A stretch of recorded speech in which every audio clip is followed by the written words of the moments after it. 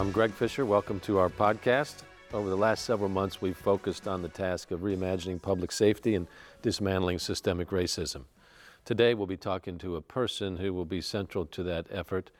Yvette Gentry was sworn in as chief of Louisville Metro Police Department earlier this month, and she'll serve until a permanent chief is in place and then a transition period. Chief Gentry is a champion for our city and for always doing the right thing for everybody. And she's somebody that I can totally trust on to give me her honest opinion.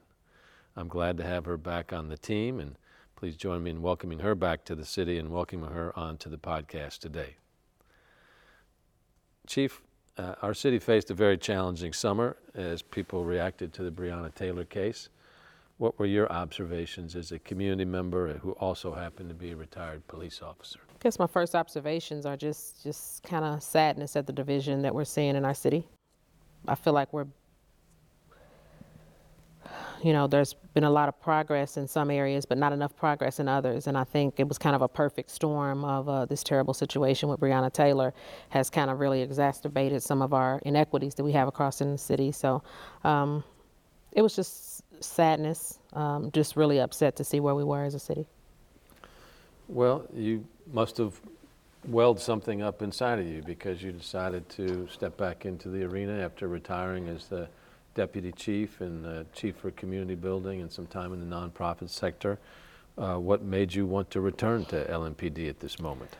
I truly believe you can't fix what you don't understand.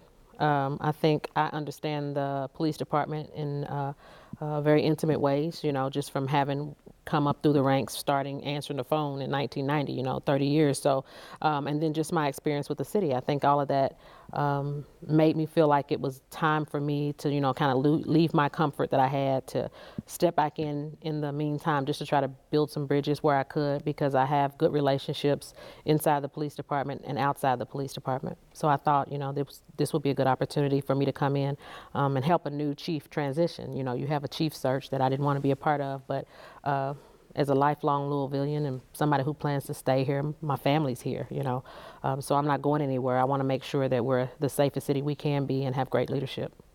Well, it took a special person to step up like that and with a deep love for the community and the police department, so I want to thank you again for making that big move for us. I appreciate it. Yep. So you've been on the job for a couple of weeks now, and what are some of the observations that you have so far? I feel like I'm drinking from a fire hose, but I expected that, right? So, 12 or 13 days in, just trying to make incremental changes to try to get us to a place where I feel like we can start to have conversations with each other. So the main thing, I've just been trying to be out there talking to people as much as I can, getting all the different perspectives as I start to really work through a transition plan for our incoming chief. But one of the things is just to increase supervision for our young officers. We talk about how young our police department is. So effective October 24th, putting lieutenants back on shifts so that we have that experience and supervision at night and on weekends that we've been lacking.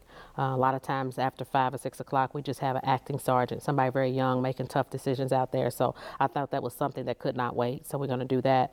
Transitioning our shootings back to divisions where they used to be. It's to take some of the load off of homicide. Homicide has a very high workload right now, and they're not able to really work their cases as effectively as they need to be because they're taking the district shootings too. So taking those 400 shootings off their plate, letting them focus on the homicides, putting them back in the divisions, I think it's going to be a huge step for us to really start to bring some closure for those families and to decrease the retaliation shootings that we sometimes see. Mm-hmm.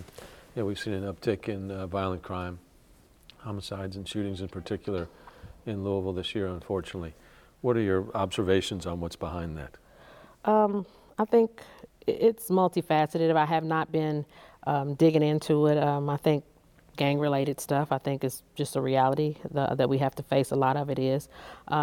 We've been focused on a lot of different things. It's just been a trying year with COVID. People been cooped up in the house with, COVID and everything. And then, COVID went to civil unrest, and COVID never has gone away. And so you have all of those. I feel like we have a perfect storm of situations that have created opportunities that we got to take away. So increasing the officer presence back in the divisions, doing a lot more just patrol, just officer presence, driving through every street, talking to people, trying to increase our visibility to take away those opportunities. And you worked with our Safe and Healthy Neighborhood efforts before in terms of maximizing youth potential in the community. Where does that play in this challenge? I think Office of Safe and Healthy Neighborhoods is going to be one of the bridge builders that we have to rely on heavily. There's been a lot of conversation and people trying to figure out ways to work together. And I think Safe and Healthy Neighborhoods, we envision that being the hub where those conversations continue to go on and those relationships continue to be built. So I see them as an integral part of the healing process for our city. Mm-hmm. Then we have a top-to-bottom review taking place with the police department right now with Hillard Heights. Right. And obviously we need a good, strong police department for Louisville, and a police department that says, hey, we need to improve like everybody else. All departments are doing that. And then we need to have the trust of the community with the police department as well. So it's always an ongoing process. Mm-hmm. Where do you see the top-down review fitting into that? I had my first meeting with them today. It was a great meeting.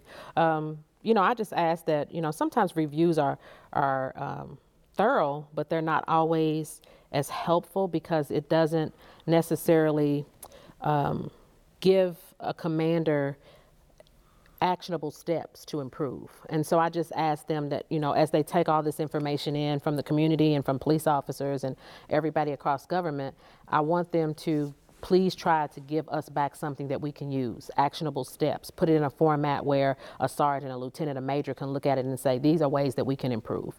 This is what we're doing well, this is not what we're doing so good, and here's some actionable steps I can take. Because sometimes we get reviews and they don't come back that way. It's not very actionable. And I feel like if we're going to take the time and the effort and spend the resources, just give us something that we can actually use, because we want to be better and we want to do better. So it's just important when we read those reviews that we have actionable steps. A lot of their feedback will be driven by a community response. Yes. So you've made it a point to spend a lot of time in the community here at the early stages of this role, and I'm sure throughout the whole time.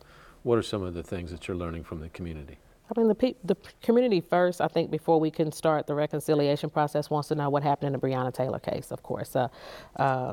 Everywhere you go, that's what people want to know. What happened from start, from the investigation to the supervision of it all.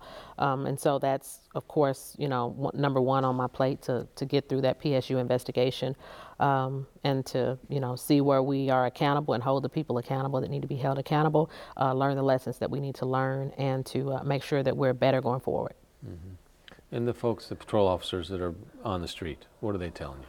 I mean, that morale is low. It's just been tough. We're shorthanded. We lost 10% of our personnel. We're shorthanded. They work some very tough hours. I talked to some patrol officers, too, about, just NTI stuff. You're out here working 12, 16 hours a day. You got to go home and try to get your kids focused on NTI, which is a challenge in itself. I got twins at home now that are probably doing something other than what they're supposed to be doing, right? And so when you're fatigued and tired, you have all these issues going on in the community, frustrated. It's just a tough time to be a police officer. But I told them it's still a job worth doing. And you have to believe that every day. You can't suit up and put this on and not believe that it's worth doing.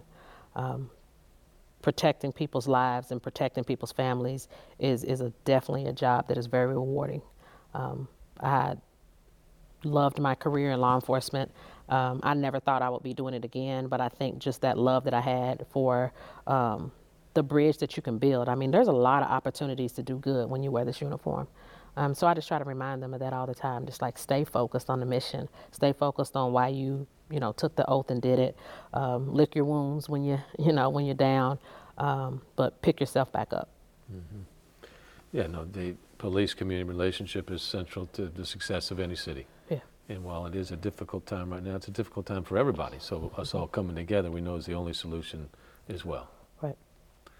So you touched on this a little bit, but you've had an interesting career. You started taking phone calls at 311, Metro, what we can now call MetroSafe. So what was that transition, and what made you want to become a police officer?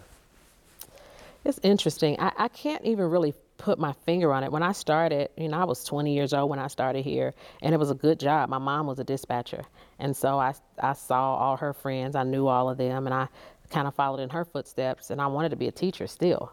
When I first came out of high school, I went to the National Guard so I could get the GI Bill to go to college, and I wanted to be a teacher. But I guess it was just, being around a bunch of really strong, smart police women in my neighborhood. My neighbor was a police officer, Mary Lett. And then just being in the building and just having that itch to try to do a little bit more. And that's just kind of my personality. Once I do one thing, I want to figure out what's the next way to move up through it. And so it's just a natural progression for me. Well, here you are as chief, and we don't talk so much about groundbreaking, but you're the first female police chief of LMPD. That comes with a lot of opportunities and a lot of responsibility, a lot of inspiration. I've seen that already from women in the community, especially young girls in the community, looking at you and saying, boy, if she can do that, what can I do with my life? What's that been like?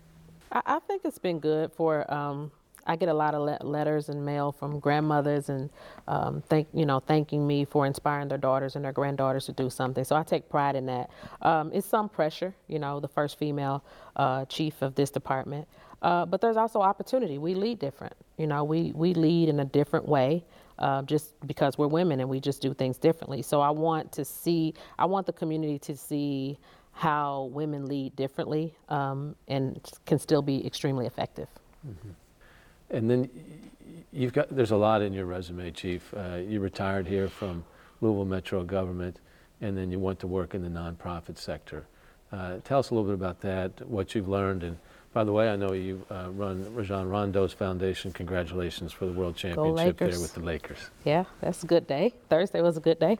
Was it Thursday? Sunday. I forgot. They made us watch the second game. So whatever day it was. Yeah, all right. So go back over that. Yeah, so it was Sunday. Sunday, yeah. They had to throw that extra game in there. But I'm proud of him. I'm happy for him. I talked to him this morning. I'm just super proud of him. He's also a Bell Award recipient today, too. So it's just a good day for him, a good week for him. I loved working in the nonprofit sector, the pace. I love the pace. And then the charge I had from running his foundation was just go do good for people. You don't have to tell anybody. So it doesn't get much better than that. We just really helped children. We were one of the few foundations that put money in kids' pockets just to help them through. It's times that even a 10 or 12-year-old will make a tough decision if they don't have $20 or $30 in their pocket. That's just a reality. So we were able to create an incentive program for them. So they would exchange their grades for incentives and money, and we saw their GPAs just skyrocket because somebody was paying attention and praising them for the efforts that they had. So it's definitely work I love. I already miss it, and I'm ready to get back to it soon. Well, you got another 5-6 months here. A few months, yeah. Really appreciate you stepping up and helping us through this transition period and leading the police department in the city that you love. Thank you. All right. Chief Yvette Gentry, thank you very much. Please join us next time for the podcast here from Mayor Greg Fischer.